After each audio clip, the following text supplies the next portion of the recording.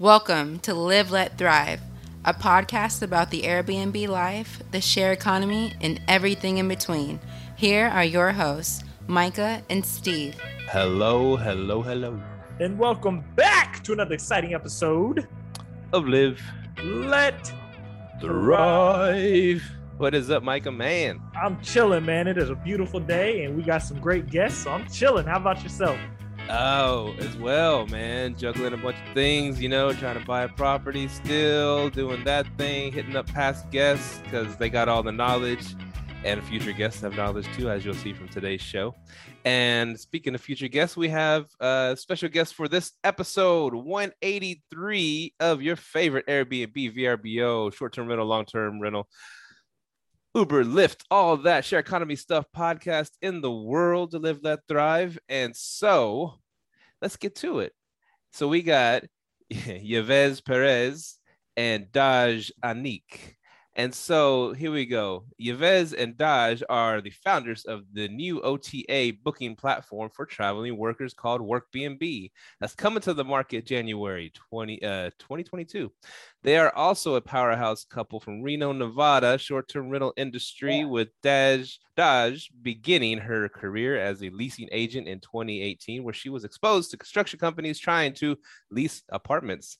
In 2019, Yves gained his experience helping his mother's STR business pivot to traveling workers, which not only kept her business from going bankrupt during COVID, but transitioning from vacation rentals to workforce rentals grew her revenue by 300%.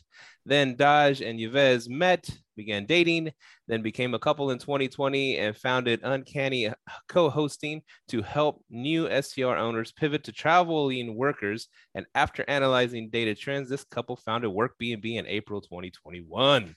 Yeah. Let's go. Woo! Glad to have you on the show, man. So yeah, a little synopsis of your journey. So how did you get into the short-term rental world, first of all? Go ahead. Okay, so I have been working in leasing, like you said, I've been working leasing for 2 years, but I actually started by trying to make my own Airbnb. I started to rent out a room in my own little apartment, and that honestly didn't go well at all. So I literally shut down my account, didn't touch it again for I'd say like 2 years until I met Yves, and he told me all about I was actually inspired about the short-term rental industry with the company he was working in, and that inspired us to start Uncanny Co-Hosting together. Yeah. Which is a short-term rental brand. Yeah. And my experience was really kind of like forced. In 2019, I got a call from my mom, and she said that she bought a plane ticket. I needed to get my butt to Reno because she got a contract from a company to house 65 people coming to Reno for work. Wow. So she had to set up 23 apartments in 3 weeks. So literally I got this phone call where it's just like, I bought a plane ticket. You got to get here, and I was like, Mom, I have like marketing clients and things going on. And I was just like, well, if I ever want to get invited to Thanksgiving again, I better get on this plane. So I got up here, and once I kind of got into her business and she kind of promoted me to a job she called housing coordinator. And I had a marketing background. So I analyzed her previous guests, and I said, Mom, do you know that 65% of your bookings are like business travel related? And the largest trip category you have are stays that are over 30 days. I was like, these are not vacations. So, once we started to analyze like market forces and I basically looked at COVID too. And I said, this is not going to turn out well for vacation rentals going into 2020. That was my prediction to her. So I said, you're already doing a lot to appeal to business travelers, and you're getting corporate clients that are asking you to set up housing. So I said, let's transition and pivot. Let's call your product Workforce Rentals, and let's just focus on this so that when, you know, like Airbnb did all those cancellations in 2020, like we're already 75% booked into the future of 2020 with traveling workers. So, you know, at the end, we were at 95% occupancy through 2020. You know, we just kept running in this lane, and that data gave us more information than we could have ever imagined. Like, so that's our journey. Wow, I love how you changed your branding to Workforce Rentals. That's marketing at its finest. I love that. So, well, I gotta tell you, the little secret to that is you have to attach to something that's already like a trend, right? And the trend that we attached ourselves was workforce housing. If you Google workforce housing, it is a massive conversation in every state in the United States. Like there's mayors, there's governors, there's all kinds of municipalities asking for workforce housing, but it's in two buckets of conversation. One is how affordability, like can you make the housing like more affordable for our workers? But the other problem that they're talking about is accessibility. And that's because projects that, like, let's say construction projects, you know, they have to bid on a project first. So they can't just book in advance on a project that they're bidding on. They have to win the bid. And once they're awarded the bid, that's when they can make their travel arrangements. So having access is a problem. And when they're sending out 30 employees, access becomes a huge issue. ooh. Now I have a question. How do you, because you have a marketing background, so I know this is going to be easy for you to attack. How do you target those traveling professionals? Keywording, number one. So using the language that they use workforce. I mean, it's their word. So we took it and we used it as a way to brand and pivot with workforce rental. It makes sense when they hear it. They're like, oh, this is for me, not for vacationers. So they get it quickly. And, you know, from a marketing perspective, we call it stickiness. If it sticks, they're going to talk about it in all of their circles. The word of mouth will get out. I stayed at a workforce rental. Okay, so I see the name Workforce B&B, Work B&B. Okay. Yeah. Now, because you said at the beginning you predicted travel would change for vacation rentals, and I'm kind of seeing the same thing. Are you seeing travel changing in a good way, meaning more people are going to use those vacation rentals because they can work from home and they can work from home and work from anywhere? Or what changes do you see? All right, so real quick, let me just break down some numbers real quick. Yeah. Let's all right, so I'll do the first top three and then you do the others. So first of all, you have to understand what has already happened to predict the future, okay? So in 2019, there were 464 million business trips in the United States, okay? There was $290 billion spent on business travel. 20% of that went to lodging.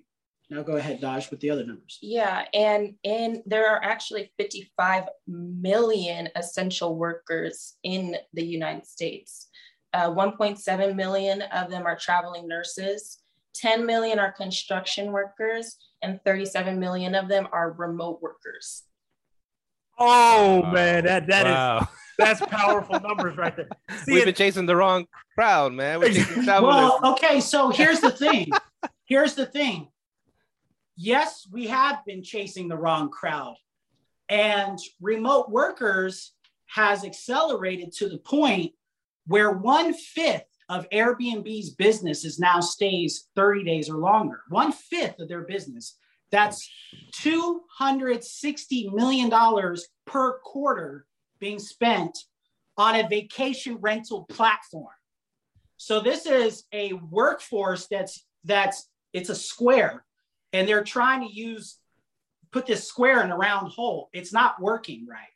So by building a platform for them, It's going to solve those accessibility issues.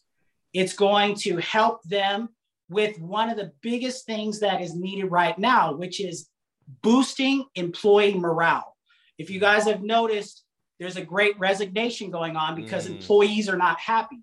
And for years, guys, I'm not joking, these poor construction workers, journeyman linemen, the guys that climb up power poles to keep the power on after a big storm, these guys are used to sleeping in motels for months, okay? When there's an accessibility issue, they just give up and they go, okay, we'll just stay in a motel. Or worse. So, you know, this is like a big underserved market. And that's why we're so excited to start the platform. So I'll go ahead, Steve. Yeah, no, that's awesome because like we said earlier, we've been chasing the wrong crowd because we talked about this show is travel nurses, right? We even had the founder a few weeks ago of Furnish Finder, and we had him on the show, and so his is built for, you know, mostly for travel nurses. Every now and then someone will come on that platform and say, hey, I'm in town, maybe doing construction or something like that, you know, or an IT job, but it's mostly built for travel nurses. And so my question is, where did all these remote these mobile workers, whatever you call them, this workforce that travels around, you know, doing construction and stuff like that, and where did they find housing before? Where did they look for to find housing? You know, okay, so one thing is, and I actually listened to the interview with I believe his name is Dan over at Furnish Finder. Yeah, Payne. Brian. So, you know, in his model, it's kind of like, let me get out of the way, right? But in this journey, it's not the stipend traveler that we're concerned about. We're talking about bulk travel, okay? So that means you have to have a completely different user journey. And the user journey is typically like this. It begins with an HR administrator, an office manager, an office assistant, or somebody in operations. And there's a job for this. The new job is called travel manager. And it's this person's job to book travel. Now think about this from this perspective. Today, if you were to go onto any OTA, any booking platform, doesn't matter what it is, it typically asks you to type in one search at a time, right? Now imagine you're the head of some construction company that operates in 14 states. You're bidding on the top 20 projects in every large market in that state, and you're winning bids like crazy. Now you have to send out like 30, 60, 90 something employees like every few months, right? This poor person has to search one search at a time for each person at a time. And it becomes such a headache that they typically give up and they just call a motel and say, give me like 10 rooms. Yeah. Right? Give me 20 rooms, right? So this user journey is more of an enterprise account, okay? Which gives us more leverage to verify the company's assets, how healthy the company is. And we can also diversify payment structure, okay? So for example, a construction company typically doesn't like using debit cards or credit cards for transactions. They like doing wire transfers, okay? So, but again, here's what the user journey should look like. And this is what we're building for the platform.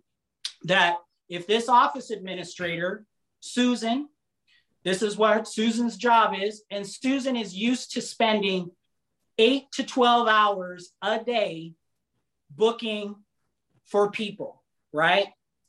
Now she will be able to do what's called a bulk search, where she can grab properties and drop it into a shopping cart and pay at one time. That's never been done before. Okay. So it sounds like with Work B&B, you're more or less catering to, list your property be here, but we're going to go and get the travel managers to go ahead and book those properties on the traveler's behalf. Therefore, Right. Oh man, I love that. You guys love that? Good. I love that. I love that. I was really worried. I was like, these guys gotta love it. They gotta love it. Yeah, man.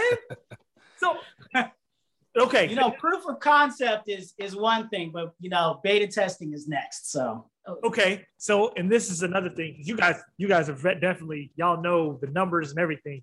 Do y'all have like data of where these remote workers are currently going? Like, since they're the biggest margin, we have data of, hey, they're going to Seattle to remote worker. You know what I'm saying? Do we have that data?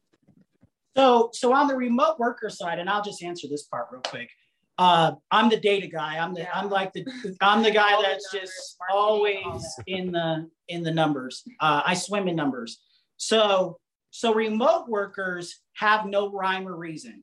In fact, most of their travel patterns are based on three things: family. Okay. So imagine, like, let's say, you know, you grew up in Ohio and you moved to San Francisco to work for Apple, right? And you've been away from your family for a couple of years. Now it's like, hey, because I can work from anywhere, I can go back home to Ohio and kick it with my mom on the weekends. And then I can go down to Texas next month and I can go to New York for a wedding next month. You see, there's no real rhyme or reason when it comes to remote workers. It's usually family interests, like we're up here near Tahoe. A lot of remote workers coming from San Francisco to go skiing. So it's based on those activities. And the other thing that is trending is a new term called workations. And it's going to be our job as Work B&B to pitch to companies to book us for their workations. So it's like, hey, if you have a certain executive, they're doing a deal in Tampa with another tech company, they're going to be there for 30, 60, 90 days until the deal is done. Mm-hmm. Book your next workation with us. I guess that's one thing I noticed with Airbnb in particular, right? You said that 1/5 of their business comes from remote workers or yes. Okay, so here's the crazy part, because I noticed that like people that maybe reach out through us through Airbnb, they want to talk outside the platform, right? Right. Because I mean, to book 3 months, 6 months through Airbnb would kill them in fees, right? No, it's not so much that. It's just the fact is, remote workers are still kind of like booking for themselves, right? Mm-hmm. Okay. And when they're booking for themselves, they have like lots of things that they're thinking about doing while they're there. Like, they're not just there to stay in your unit. They're on like a little mini vacation too. I want to go to a couple shows. I want to go to this. So it's all in their budget, right? Mm-hmm. Now, this is the one thing why they want to take it off platform. It's because Airbnb actually penalizes them for a couple of things. Number one is if they stay for a long period of time, right, they're already going to pay like a 14% service fee, right? Mm-hmm. Now, they're not worried about that. What they're worried about is if they have to extend, because that extension, no matter how long it is, jumps up to like 20-something%. Mm-hmm. So to them, it's like, I don't know if you guys have noticed, have you ever seen somebody book for just like a week or two and then try to extend off platform? Off platform? Yeah. Like they stayed they just booked for a week and they're like, hey, I really need it for longer. It's because they are trying to save that service fee. But here's the other thing. They don't know if they need to extend right away. That's the big nuance in platforms. Vacations have a very strong beginning and end. Usually you never extend for a vacation. You go home. You got to go back to work.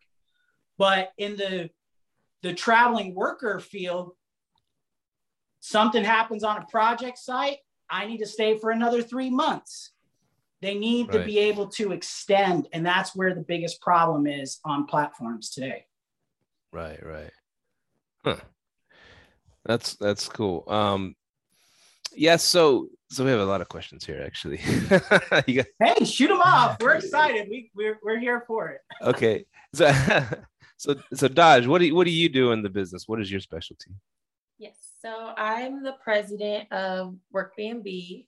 I also am, sorry. Let me just restart. So my role as president is board leadership. Yeah. And our board is 50% women, and our company is 100% minority owned.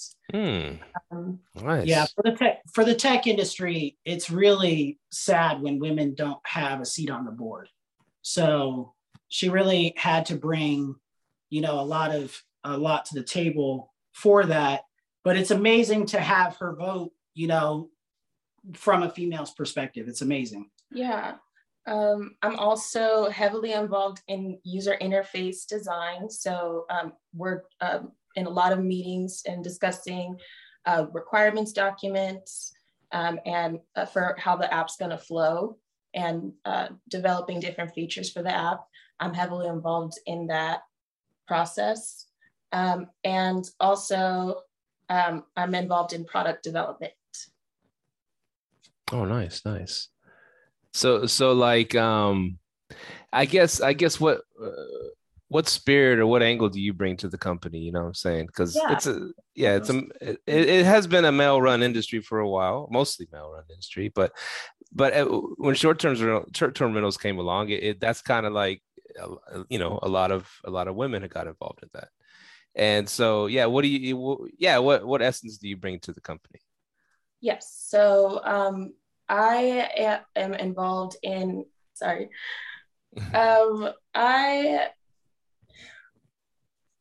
prototypes. Okay. So I'm involved with the WorkBnB prototypes. Also, I helped with the Hotelier certification program and app development, including the requirements document, which details the user journey. But I also help I'm also a part of the creative process when it comes to WorkBnB prototypes. Yeah. And, honestly, this is like our first podcast. We're like both nervous here, like so excited to be on with you guys. So, but I got to give this woman her flowers because we came to a really big decision when we decided to build the platform. We decided to not follow the footsteps of other OTAs. And one of those footsteps was quick to list. These other OTs make it so easy to list that it allows scammers to just, they can screenshot your listing photos today and go and put up a listing in Florida and get a few bookings, take the money, but it's not real. It's not what it was, and they can close their accounts. And there's reports about this type of behavior on like WorkBnB and other platforms. So what we decided to do is to create standards to list, and you have to follow these standards. And one of the biggest standards was you have to have a desk in your unit. The units also have to be full homes. They can't be shared rooms. They have to be individual, even if they're studios, it's got to be a whole home to be listed on our platform. Mm-hmm. And once we decided to do that, we also decided to implement a hospitality training program. And you have to pass a test to get certified to be listed on the platform. So, these like little things are typically what are called like barriers to entry. And most startups don't want to do that because they want like volume. They want like these big growth, numbers. But we look at it this way. We have already in a few months gained a lot of traction with hosts online through Facebook and Clubhouse and So we already have like a lot of early adopters that are willing to get on. They're just like, okay, I'll go through your process. You know, I want this demographic, and, you know, they have to pass Dodge's certification product. Yeah. And they will get a certificate that they can put on the wall. So it's a really, you know, nuanced kind of thinking. Oh, that's cool. It feels like they're like part of something, you know, they got skin in the game. But it also feels good. I have to tell you, it feels good to be able to like take a test, pass the test, and know that everybody who I'm on this platform with had to go through the same thing. And also from the guest perspective, they get the same experience from one work B&B to another work B&B. And that's really important.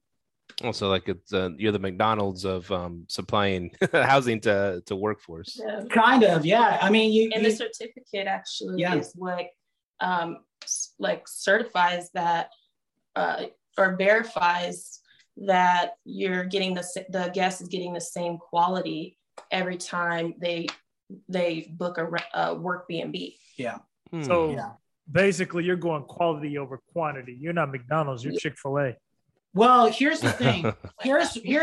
Let me tell you what the sexy part is, though, guys. The sexy part is that this platform is going to be data driven. So these travel managers, office managers are going to be able to upload their schedules into the software, and that will give us predictive data that we can then pass on to you as hosts, so that you can see which area is the new hot opportunity zone to open up units.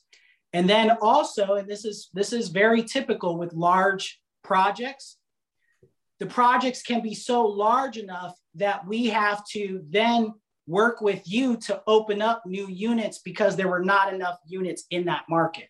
Like that. Seeing that goes back to the question I asked earlier. I'm like, do you know where they're going? You already have the system set up to get that data. I love that. So you really, man, I wish I would have ran into you like a month ago, because if I turn this whiteboard around, I have a whole system of how to drive people to my units, because I have to do it. Like I have to go on LinkedIn. I have to advertise. Your platform's taking that part out of it. I love that, man. That's dope. Yeah. Thank you. Dope. So talk about a scenario like that happening, right? So let's say I have like 5 units here, you know, and in the Dallas area, and someone and you hit me up and say, hey, someone needs 10 units. I need you to get 5 more units. So what's the next step? What happens? Woo! I'm glad you guys asked. Can I answer this one? I love this. I love this one. Okay, so again, we did all the work. We analyzed these companies. We talked to these managers. We had to figure out what their pain points were, right? So we had to like come up with like real scenarios. And also my experience working with my mom's operation taught me a lot too. And the call comes in like this. Hi, ABC short-term rental company. We're a golf course construction company doing a project on this course around the corner. You know, we need 7 3-bedrooms and 2 1-bedrooms. Can you do that? Mm-hmm. Now, that's a lot of pressure on an individual, you know, small business to say, wow, like I have 5 units, but I don't have 5 or 7 3-bedrooms. I mean, I only have what I have. So on our platform, we had to like create a user journey where these companies can do what's called a bid search. Okay, so on this platform, there's going to be 5 ways to search. One of them is a bid search, and it is exactly what it sounds like. They basically have a project. We have verified the project. We know how many people are traveling, and they can put out a bid to that market. And you get an alert on your phone that says this company needs housing for this many guys. Do you want to participate? Here's what the nightly rate per person per night for this much time they're going to pay. And you can respond and say, yeah, I'm willing to take that. Or you can counter and say, no, it's got to be like $10 more for me to join. But what it does is it gives that area an opportunity to participate in that bid search. But on top of that, if there's not enough units, like size of units that they're requesting or so on and so forth, what we do is we broker the deal with the company to pay you to set it up. So then everything is line item, all the furniture, the moving costs, setup costs, and the companies are required to pay the entire stay up front. So if they're staying for like 6 months, 9 months, they got to pay the entire thing. And you get it nice. That's kind of cool, man. Because I mean, I guess the hardest part is, okay, you know, like I said, I could provide 5, but they need 10, so I got to go 5. I got to go find 5 more units. You know, if no one else fills that void, right? Right.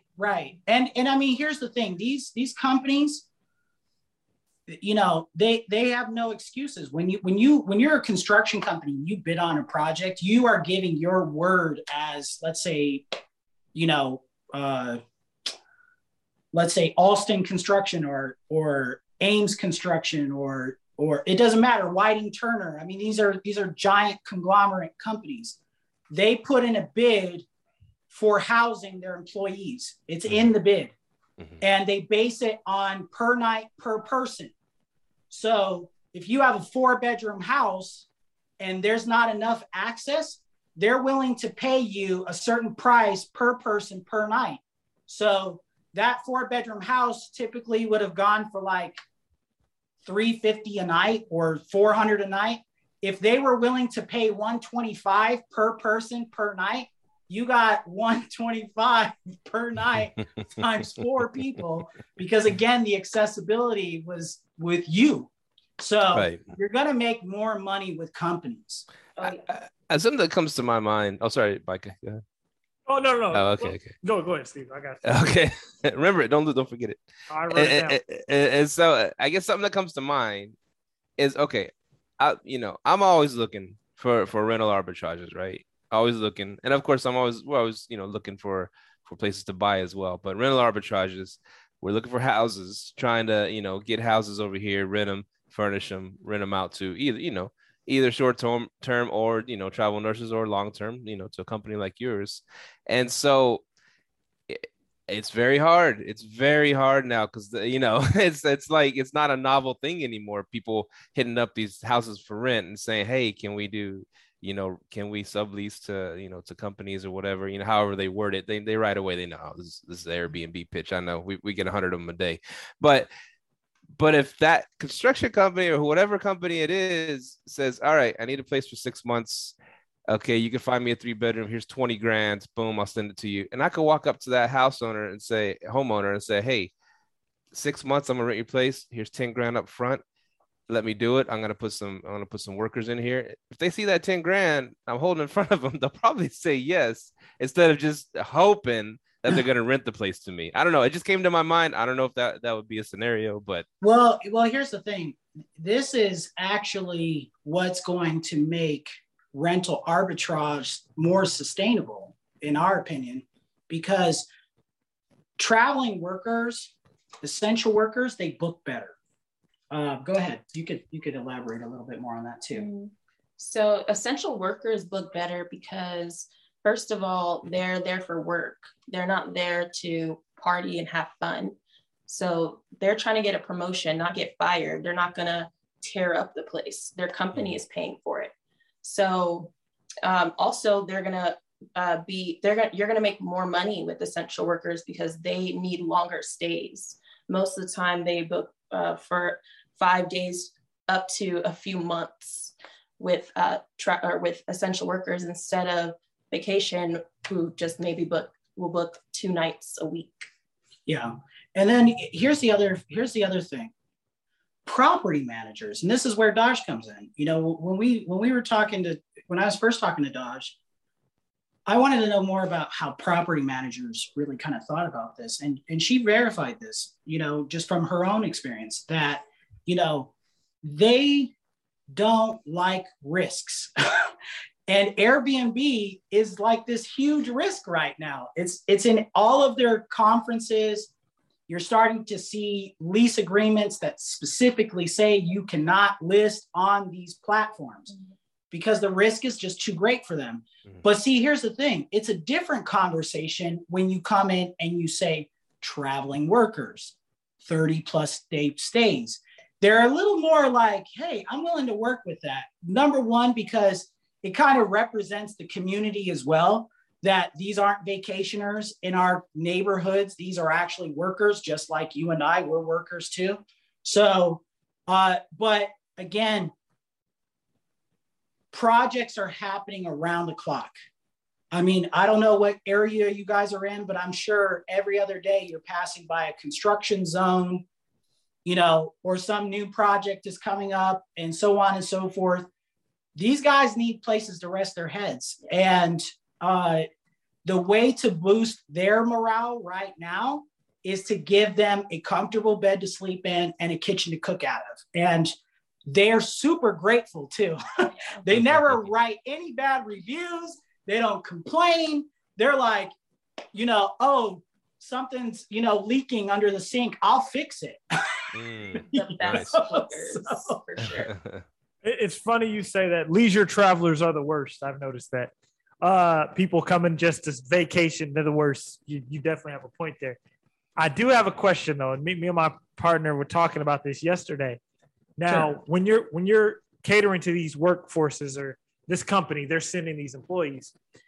What's the background check like on each employee staying there? Is there a background check, or is there like a security deposit charged to the company? So if these workers ruin the place, we can at least get like a security deposit from the company. How does that work?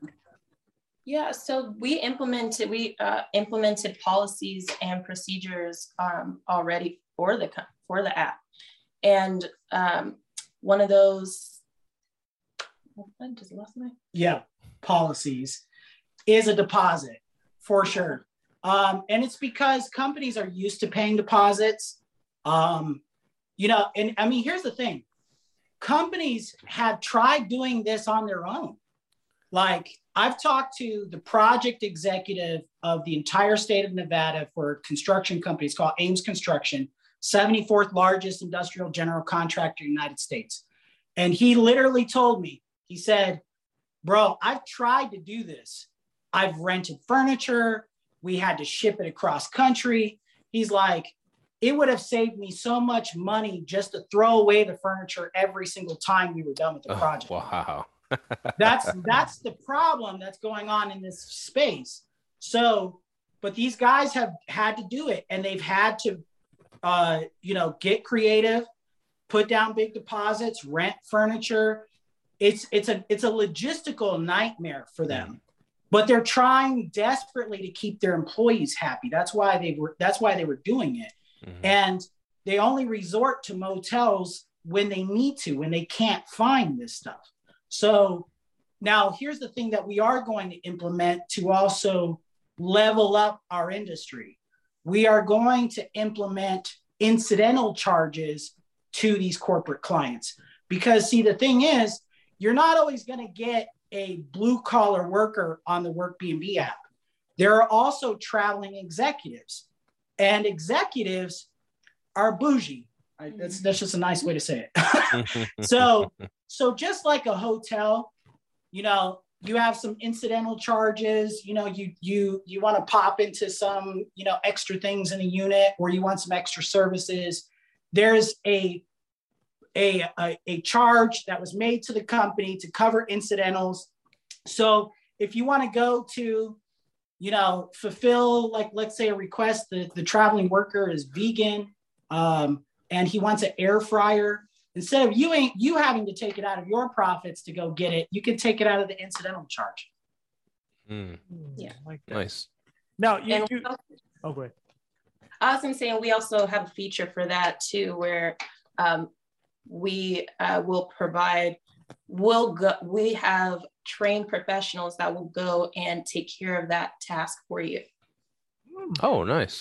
Yeah, It's pretty crazy, guys. We don't talk about it much. We haven't released a lot of the information about this, but Workbnb will have a marketplace that will act as a gig economy so that hosts are not having to do all this work by themselves. They can put out a gig to an assistant and it will ping that person's phone. Think of like Uber Eats and all that kind of stuff. You went through this certified training. You're wearing a shirt. You go and you can drop things off. You can pick things up. You can, do all sorts of little, tasks to help this economy grow. And we have different levels ranging all the way from those little tasks up to actually managing someone's whole entire unit. Yeah. You just dropped a bomb about 2 minutes ago. I don't know if anybody caught it, but you just dropped a heavy bomb. You said you talked to the construction worker over all the construction projects in Nevada. Now, how would somebody go about getting in touch with that dude for a different state? Let's just say the state of Texas. Okay. All right. So, here's the thing, guys. There's something that we can all do today to get in this lane. Like it's like a river and all you have to do is just jump in. Okay. So one thing you can do is join your local builders association. Okay. So these are builders that, they're kind of made up of like contractors, subcontractors,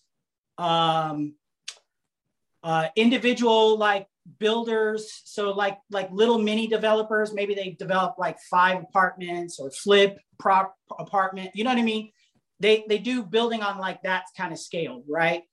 And a builder association is a membership and you pay the membership fee.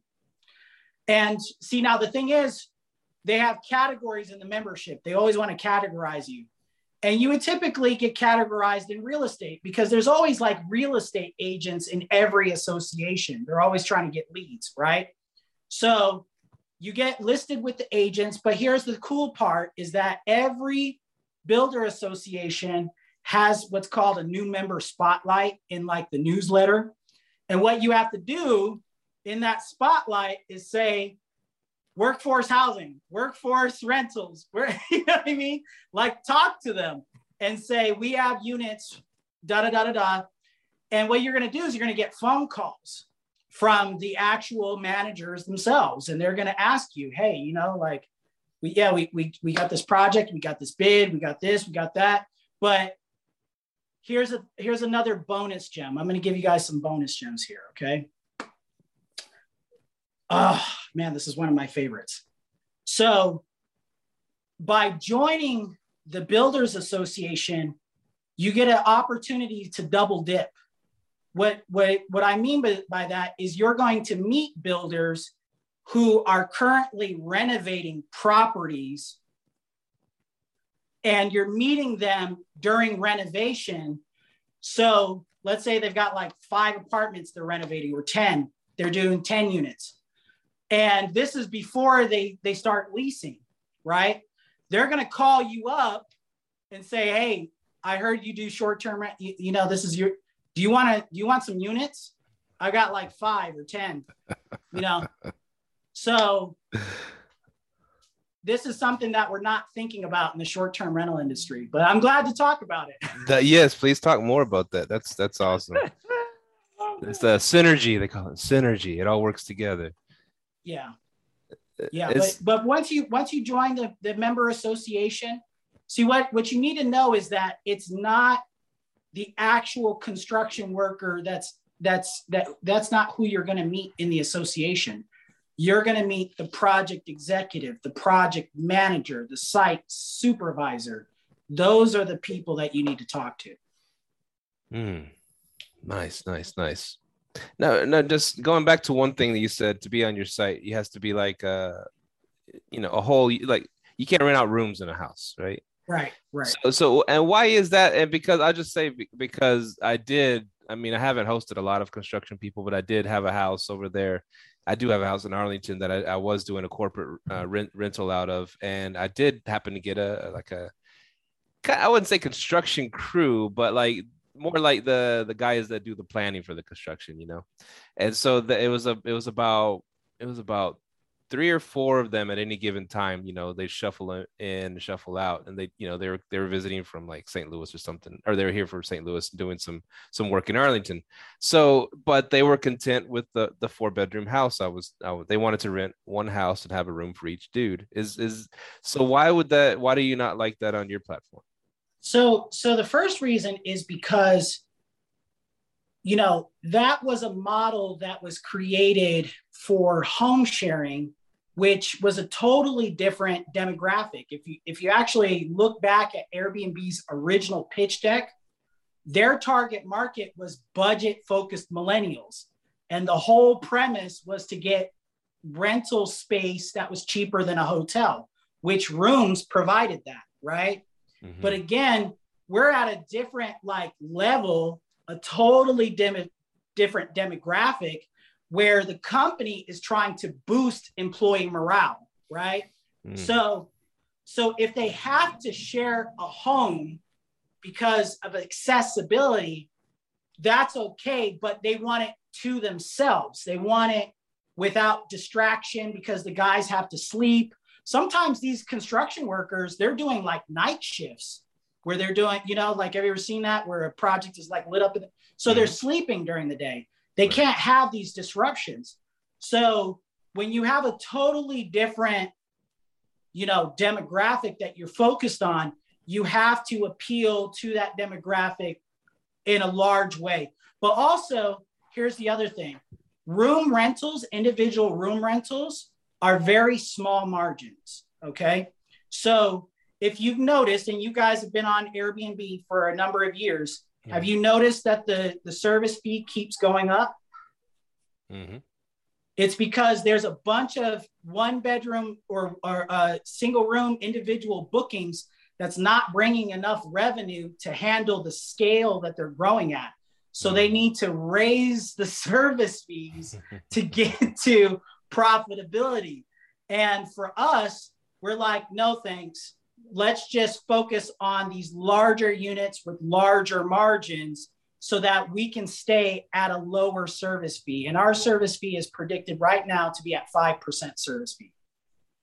I love it. Okay. Yeah, that was going to bring me to my next question. How do y'all make money off this? Yeah, so the main thing is to not double dip. I think it's a horrible practice. Charging the guest a service fee and charging the host a service fee. It just doesn't make sense. It was like a model that was adapted to a company that didn't know what it was going to be when it grew up, right? Mm.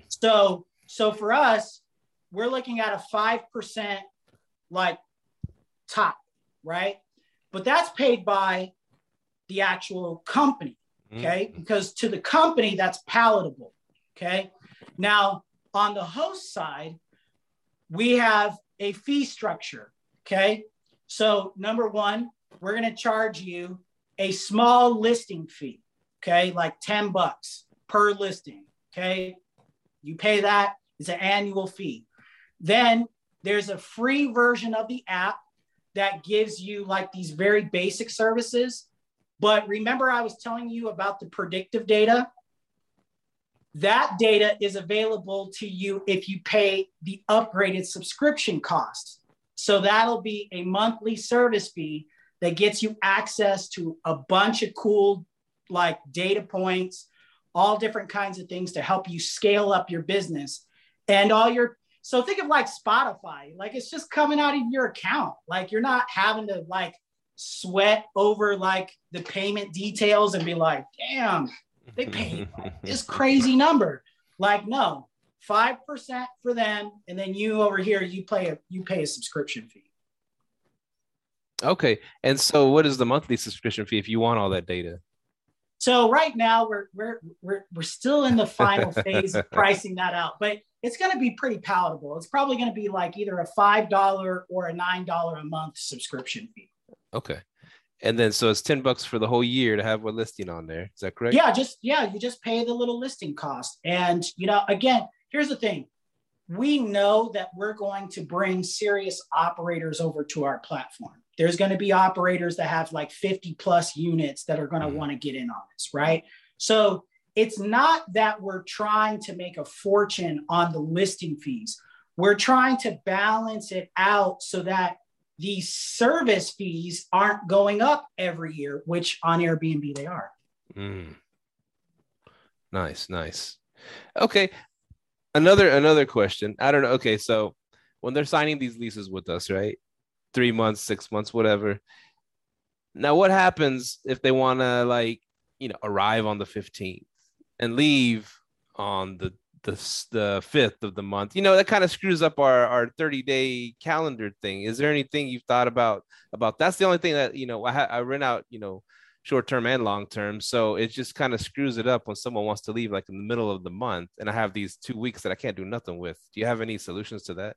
Right. So companies, what's so great about working with a company, and that's why we really built our platform to be more of a business to business model, is that businesses understand contracts very clearly. Mm-hmm. And these OTA platforms have these terms of services agreements that nobody reads. So they have these ideas in their heads. Oh, I can just leave early if I want to. Like, oh, the project is over 10 days. Let's go home. We don't need to stay here. And then they try to ask for their money back or whatever. But when they actually have to sign like real contracts, the office administrators are like, the unit's paid for, guys. Like, you want to stay a little bit longer, you can. And we had to prove that in our own model here in Reno. We actually had to put provisions in the contracts that said, hey, if you do really want this, there is an early termination fee. And that's the kind of language they're used to seeing in other contracts by other industries. But for some reason, the travel industry is so bent on pleasing or over-pleasing guests that they're losing the relationship of the host. It's like at the host expense, right? Mm-hmm. So we want to be the first platform that really puts the host first, like you guys are first position, and these companies have to play by your rules. And early termination, early exit has a fee. There's a fee, or, there's no refund. And here it is. And this is what the contract you sign. And that's the way to get around these issues. But companies are really easy to work with on that. It's the individuals that are not. I like that. Because if someone signs a 3-month lease at Airbnb, all they have to do is bring in some cockroaches, throw them on the ground, take some pictures, and they'll get out of that. That's a travesty. I got to tell you, we're working on a totally new review system that, number one, does not have an algorithm attached to it, but two, it's based on badges. And, you earn badges, and you don't have to go through this, like, I call it the revenge review, where it's like, right now I could book an Airbnb, stay the entire time, not complain about anything. And like you said, pick up a bug outside, take a picture of it in my unit, and Airbnb will take the money from you and give it right back to them. Like, that's not sustainable for us. Yeah. We wanted our platform to, leave the business management like that up to the host. I love this, man. That Airbnb reference is 100% true for anybody who's new to hosting. I don't want to turn you off, but that is 100% fact what he just said. So I love that y'all are doing that, because y'all are hitting my pinpoints that I have with my anger towards Airbnb. Well, we're hosts too. I mean, we know the pain points, right? It's not sustainable for us to have this illusion that we're going to average 65% to 90-something% year over year, when Airbnb is just like believing anything they say and just be like, no, we're going to take that money from you. Like, what? Like, you're messing up my numbers, right? How am I going to have sustainable growth year to date, year after year, property after property, if all they have to do is say the littlest white lie, and you're going to give them 100% of their money back? And then on top of that, potentially then deplatform me, which then I have to go and make a fake account or another account or a backup account. Like, what kind of platform are you running here? Our review system is supposed to, or on WorkBnB, is supposed to ultimately help your business, not hurt it. Right. So, and also the training that we help provide should help them, help people not make the same mistakes that you would starting on the lead platform. Yeah. I love it. Nice.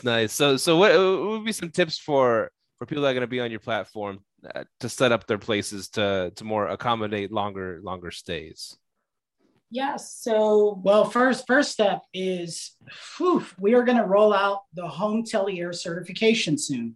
So that was inspired by, my own experiences working out in a lot of different industries where I had to get some sort of certification, right? Like you couldn't just get a job in certain things. And hospitality is just one of those things where it's like, there's some really big fundamentals that you really need to learn. And unfortunately, I had this incident happen with my mom. I'm going to tell you guys a quick story. So my mom was running a very large operation. We had 40 something plus units, all over Reno. And we attracted a CEO who was relocating to the area to take a job. He was hired. He was the former chief marketing officer for Visit Anaheim. And he was taking a CEO role here in Reno for Visit Reno Tahoe. It's like the marketing agency that markets the area. And everything was fine. The guy was like, very like high level. His company paid the rent. He was moving from Anaheim, but he's very bougie. And he was asking for a ton of shit. Like, just like every day.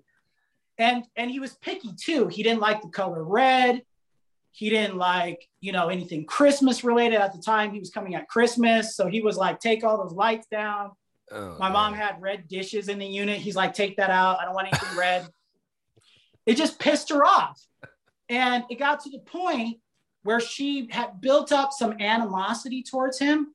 And it just got to the point where it's just like, she turned off the hospitality side. She was no longer nice to him. The interactions were just not, befitting what a professional short-term operation should be.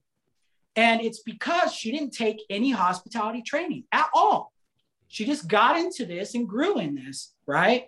And when you get like Airbnb Superhost, I think it also puts like a chip on your shoulder where you feel like I'm the shit and, my way, it should be my way or the highway. But I got to tell you, these hotel managers, these hotel operations, they invest in hospitality training. They hire based on hospitality training. They engage with all kinds of courses and conventions, and the short-term rental industry does not. Like, if Airbnb was to put out a certification, it would go crazy. Like, it would just be like, oh my God, I need to get Airbnb certified, blah, blah. But they don't care because they're quick to list. They're all about growth. They just want to hit this hockey stick, and they don't care who gets hurt all the way up the stick, right? They don't care if you fall off as a super host. They don't care if they lose their best guest that was using them for like 6 years in a row. They're always about this growth. So for us, we had to sit back and say, you know what? Let's focus on this certification. And we're going to put it out there for the early beta testers of the app. So next, actually, it's December, we're scheduled to start beta testing the app. And those early beta testers, man, they're gonna have to get certified.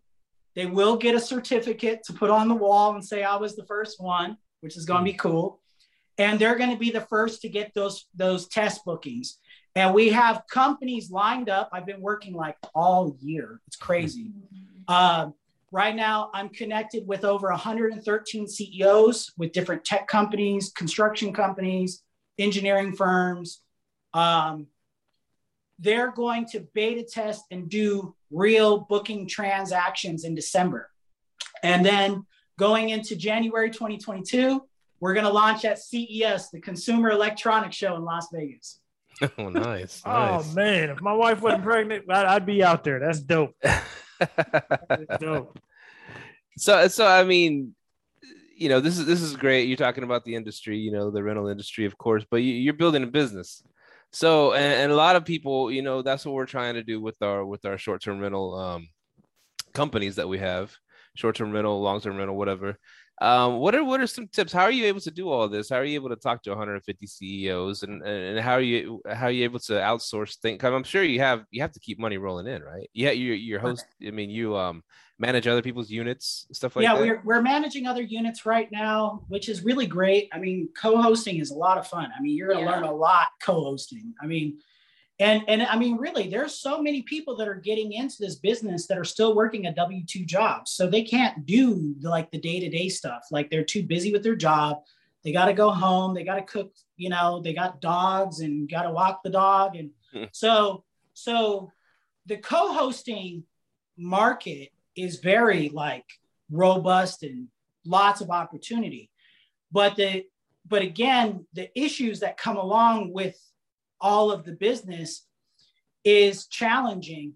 So, you know, we've received 4-star reviews that were just not warranted just because somebody was in spite of like one little thing. I mean, like we experience it too. I mean, it's not fun, you know, to get like these lower reviews, but the other thing that we do that's really important is we also right now take this development time to mentor individual short-term rental operators to get into this lane now. Like, just get in now. Like, don't wait for us to launch WorkBnB because, you know, there's going to be bugs in the first few months, you know, those little glitches and, you know, so it's like, hey, traveling workers are happening now. Corporate relocations. I mean, guys, you know, you got Tesla coming to Texas. I mean, you got AECOM, which is one of the top industrial general contractors, relocating from LA to Dallas. Like, there's going to be migration patterns happening as we're still building this platform. So I'm spending a lot of time right now mentoring hosts that want to transition and pivot today. And that's how we've been bringing in money so that we're not starving artists. You know what I mean? That's nice. So that being said, you know, start your journey now. You're still building the platform and everything.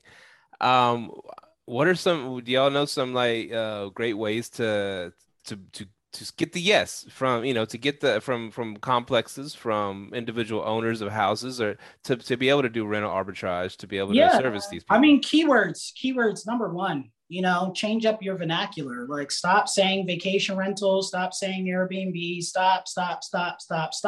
Start saying things that are palatable right now, such as like corporate relocation or corporate relocation expert. Workations. Yeah, use the term workations in your blogs. You know, I wrote an article on LinkedIn the other day, Reno's top 3 short-term rentals for remote workations. And I got to tell you, the readership from the target that I was looking for is up. I mean, over 115 founders and executives have read the article because it was written for them. You know, it's the keywords that they're looking for. So you have to like get out of this mindset that vacations is the only way to make money. Another term, like I said, workforce rentals. If you start calling your products workforce rentals, watch the attitudes change. Watch people's ears pick up and go, okay, tell me more. And now here's the thing. You do have to work them down a sales cycle. Corporations are a little bit different. Sometimes there's two people that need to approve a deal, okay? So it's not gonna happen in like one day. It may take 5 days, but once you get that $60,000 wire transfer, are you gonna complain? No. I'm good. No. I guess like, also, like I said, and Mike has been transitioning to just houses. He wants to do mostly houses. Me too. I'm looking for houses as well to rent and do rental arbitrage. And here's the thing that never. I mean, it's like a kind of a recent phenomenon in my eyes. Because back in the day, I could I'll call the owner of the house. Hey, can I rent your house? And I'm going to do this. Okay, sure. Now it's like Zillow owns these houses, Open Door owns these houses. I mean, these companies, and they have strict rules against it, and they're snapping up all these houses, and then they're the ones that are renting them out. It's crazy. Well, here's the thing, guys. You got to understand that innovation happens in cycles, right? And real estate was due. It was actually overdue for some innovation. And right now, there are several startups where their whole business model is to go and buy properties in fractions. And they do this fractional ownership model. And you're absolutely right. They go out and rent the properties themselves. And but they're building like a corporation based on this. And so it is competitive. But again, get in with the Builders Association. Like, just pay the membership. You are going to meet builders who went and got undesirable properties and put the money in, got a loan or whatever to start the flipping process. And they are willing to like work with you, like as long as you get in before the big guys do. I like that. Yeah. Dropping some knowledge today, Micah. Oh yeah, I've already got AECOM. I'm already hitting them up on LinkedIn, man. I've already got the whole. You see that, right? Did you see the article? Yeah, I already looked it all up. So yeah, man. Corporate relocations, guys. I got to tell you, it's a big pocket. It's a big thing. And here's the funny part: there's not a playbook on how to move company headquarters. In fact, the traditional pattern of moving headquarters is based on what's called a site selection or a site visit. So what they do is they send these executives to go to wherever they're going to move. And they're like, okay, this is the plot of land, or this is the industrial building or the office building we're going to move our company to. But the housing part, they never figure out before they move. They actually like spend all their time and energy moving the company. But then when the employees come to the place, they're like, well, where do we find temporary housing? Yeah, that's true. That's exactly true, man. So yeah, I'm corporate relocation, workforce. Yeah, I mean, think about this. If your market is hot, it takes 3-6 months to buy a house, get accepted, you have a 30-day escrow. We're talking months.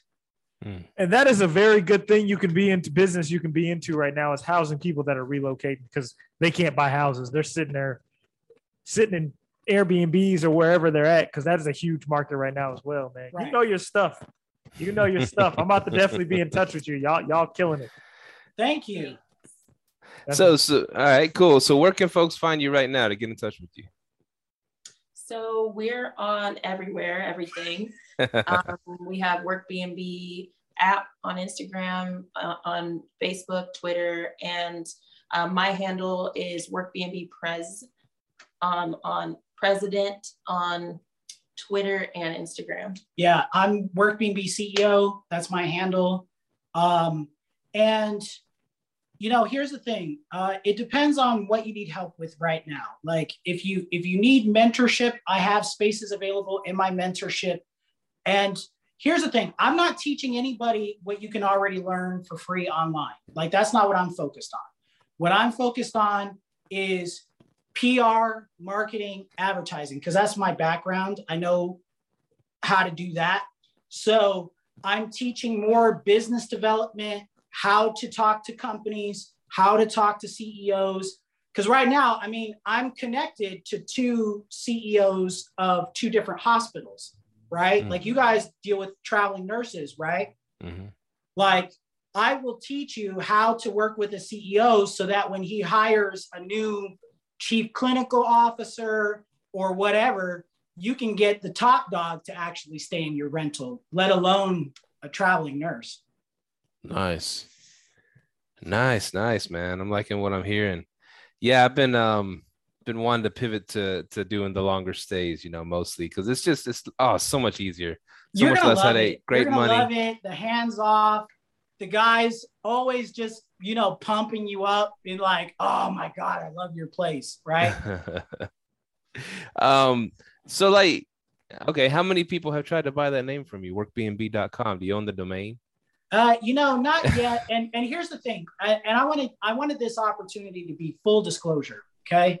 So when I was coming up with the name, the original name wasn't that. It was like workforcerentals.com. Okay. And it was just because we were trying to just capture that product name. Right. And when Workbnb hit me, I think it was like I was in the shower or something, and I was like, Workbnb, oh my God. And I went on to buy the domain, and it was bought by somebody. And I was like, what? And I looked it up, and it was a little Italian startup who bought the domain back in like 2019. And he was the entrepreneur was desperately trying to get off the ground a platform for digital nomads. Okay. And, you know, he just made like a fundamental mistake, which is like, if you have an idea, go through the process of like supporting that this is like a viable idea.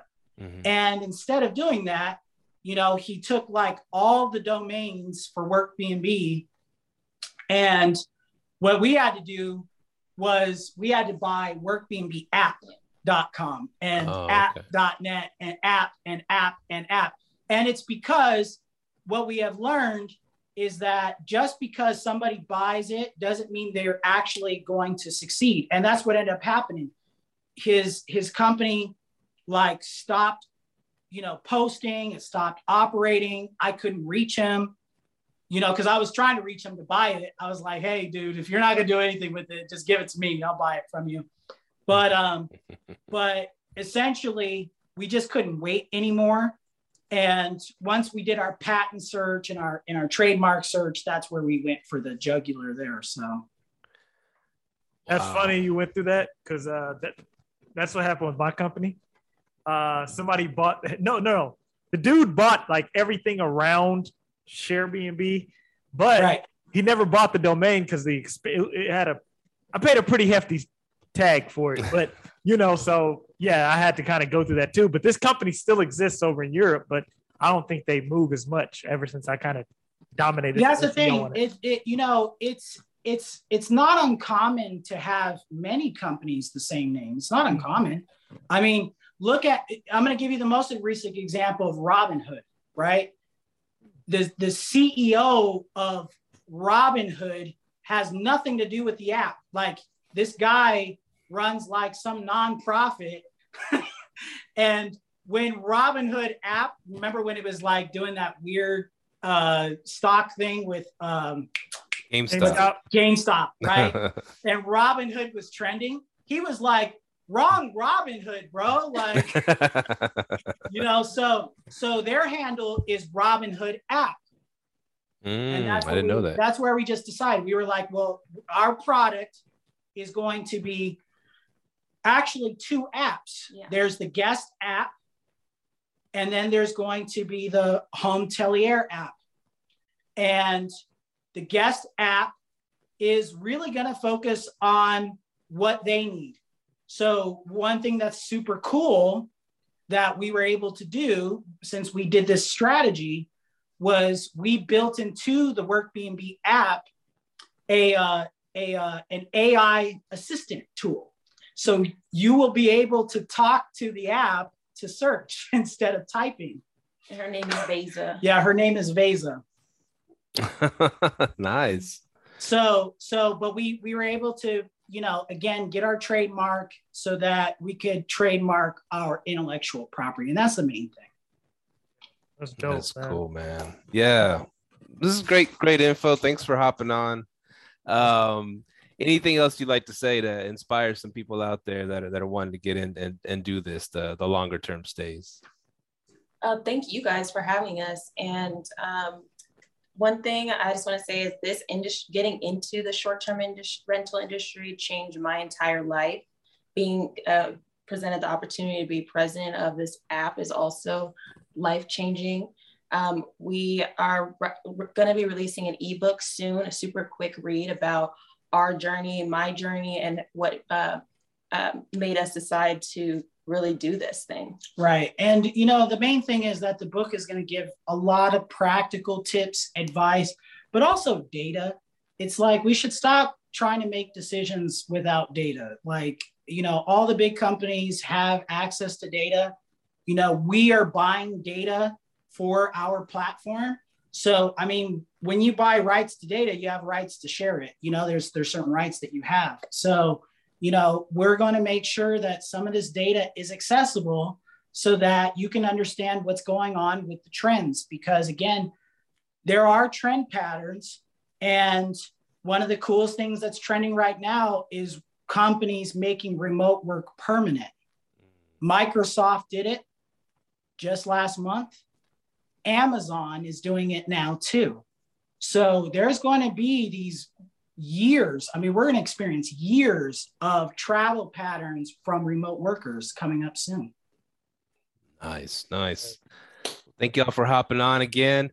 And y'all go check these wonderful people out. Yves Perez and Daj Anik at workbnbapp.com. Hit them up. Yes. And get on there, get it going. We can't wait to be part of this, man. Thank you so much. Yeah. Thank you guys so much. And just look out for all of our posts. We'll keep posting, okay?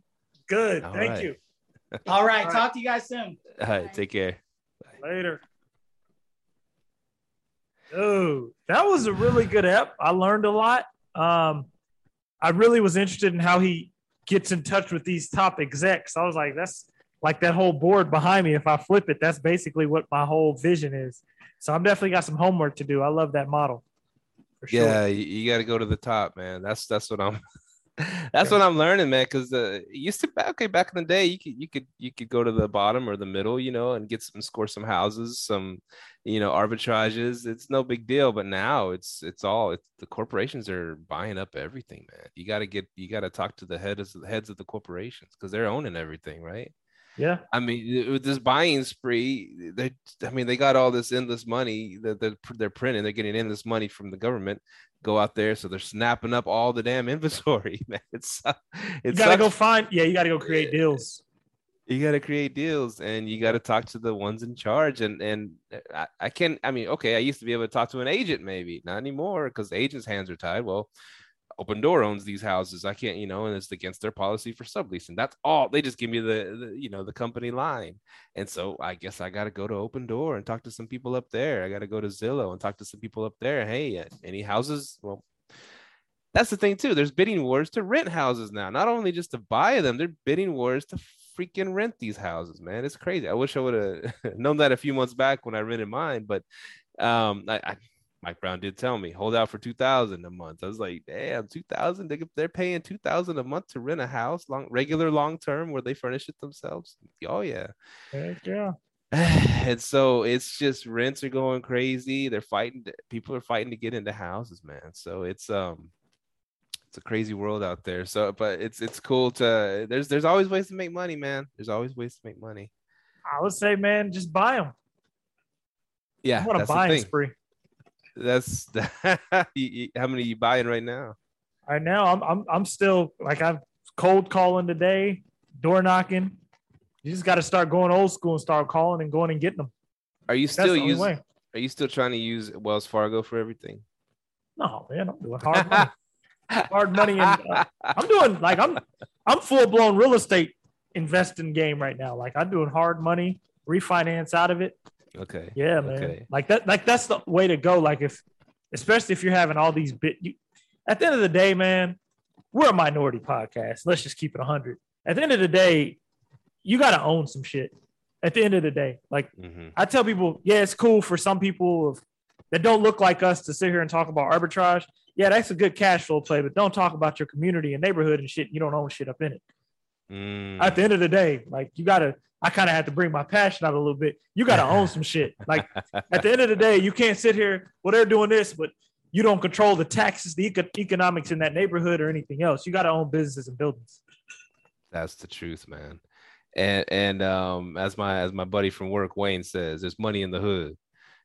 That too. And it's money in the suburbs too. There's money everywhere. You just got to go create it. That's true. That's true. And on that, man, because for example, I got 4 houses through Wells Fargo, right? And so I told you I'm working to buy this townhouse from a friend of mine, right, from work.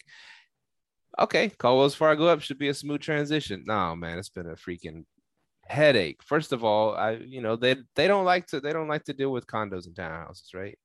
They don't like to do that. They want to do single families all day. They're all right. But I was having trouble with these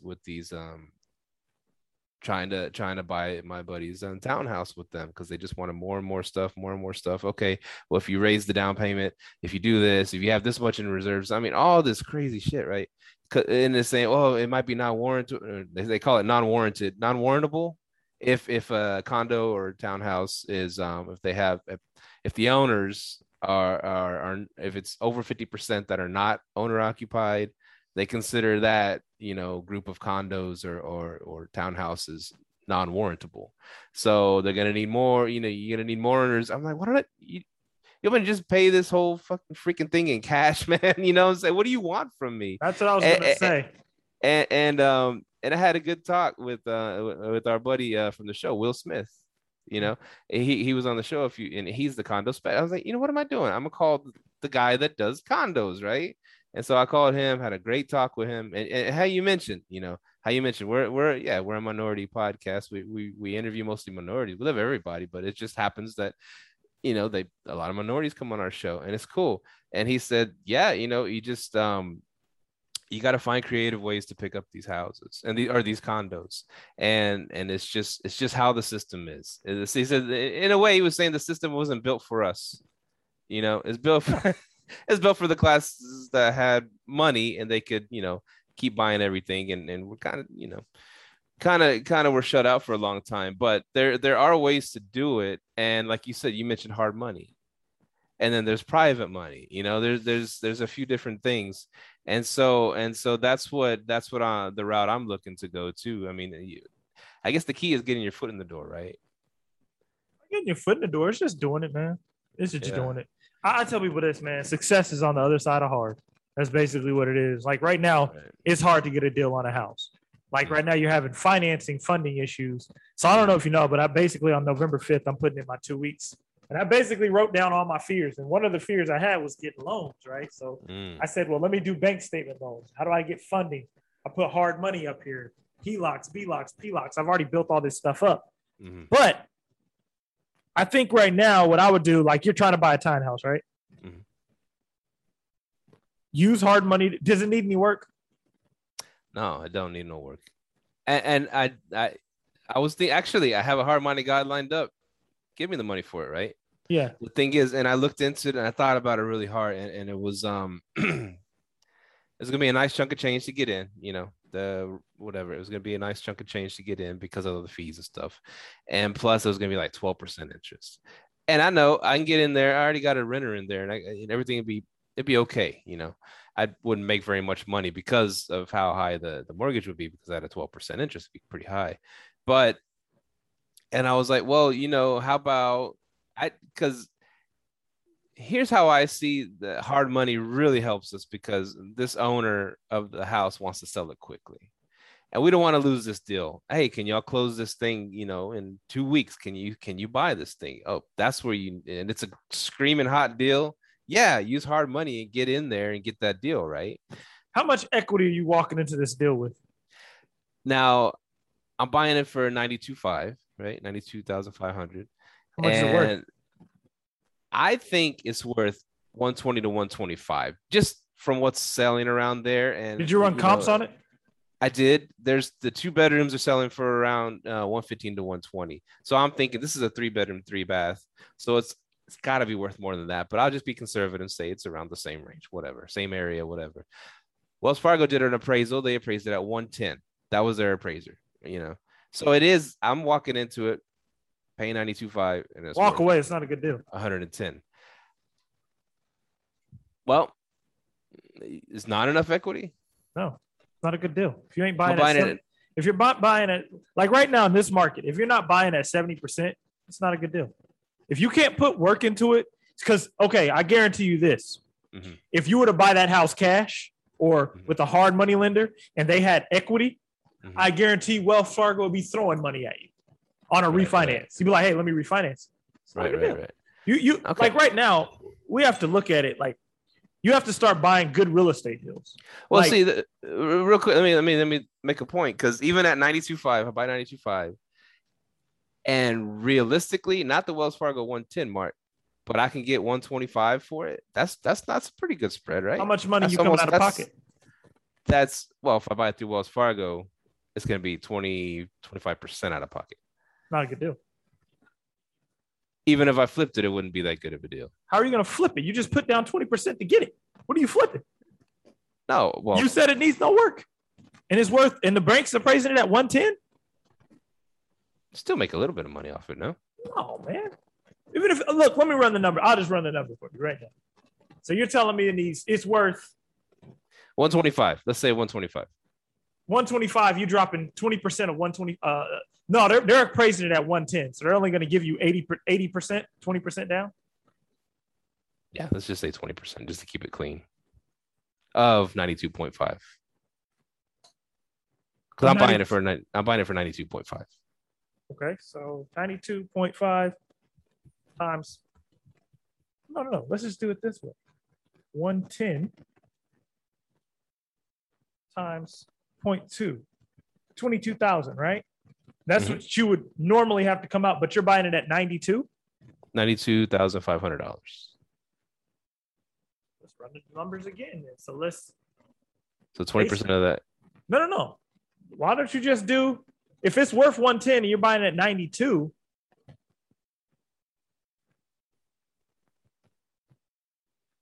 if they're going to make you put down, are they saying they want 20% off the 92?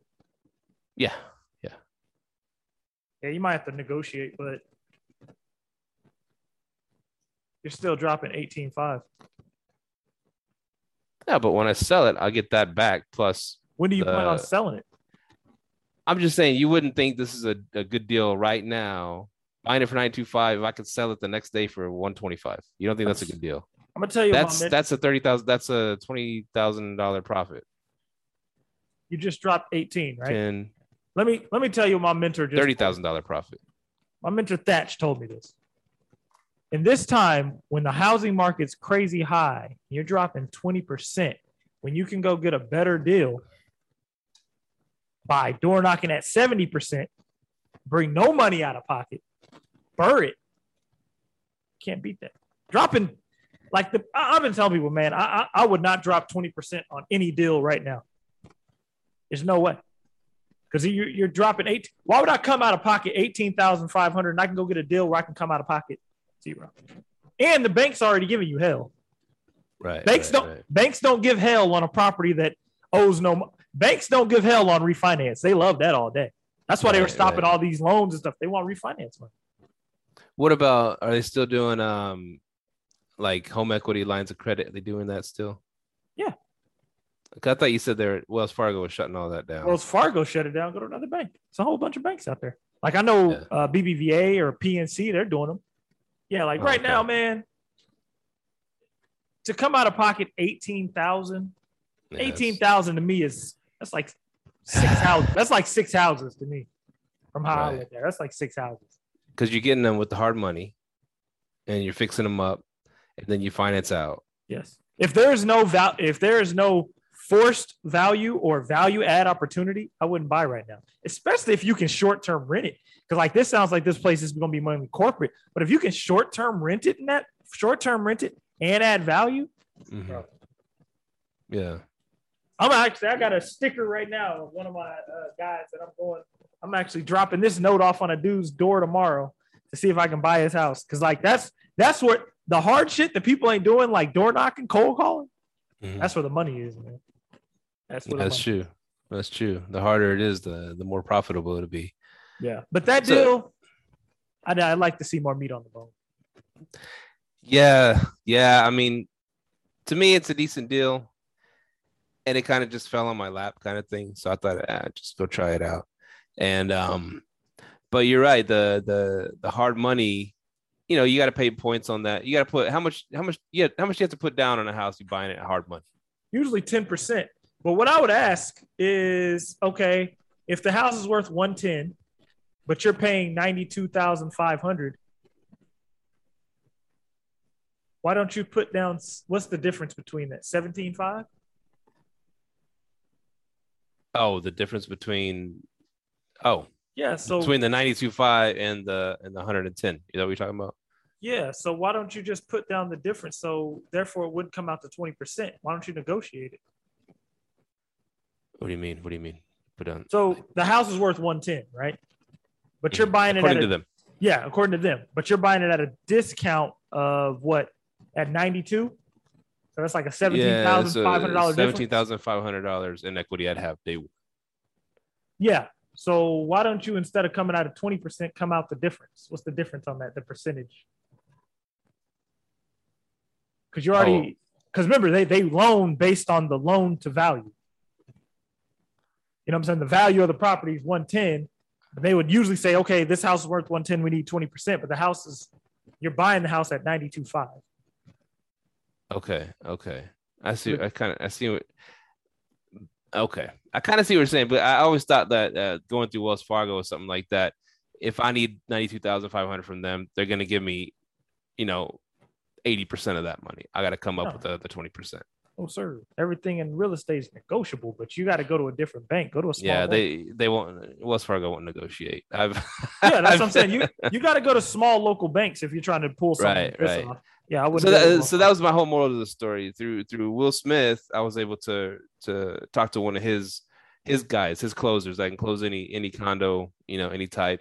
And he explained the whole game to me. Real cool guy. So shout out to Will Smith for that. And so yeah, that's what I'm doing right now. I could probably get it closed in a couple of weeks with this guy because he knows how to submit everything. He's not a Wells Fargo. This is his specialty. So knowledge is power. I do have a good hookup on the hard money when I am going to go that right. When you want to do value add or fix it up, put some equity into it. Hard money is the way to go if that's what. So how much are you dropping now? Did he lower your down payment? No, this guy, it's about the same, the 20%. He wants to do it a conventional loan. Yeah, man, you should talk to some people because you shouldn't have to put down 20% if your loan to value ain't that high. Okay. You gotta learn, man. You gotta learn how to keep your money in your pocket. I know, and I've always done it that way by house hacking. Hop into the next one to the next one, 3% down every time. It's a beautiful thing, but yeah, that's the thing. Yeah. Well, cool, man. So you got how many houses you got in the works? Right now, I'm trying to get. I got a meeting on Sunday for 2. This guy owns 2, and then I'm trying to get in touch with this guy down in Mansfield. So 3 right now, but possibly 4. 1 on the same block as the one I'm going to look at on Sunday.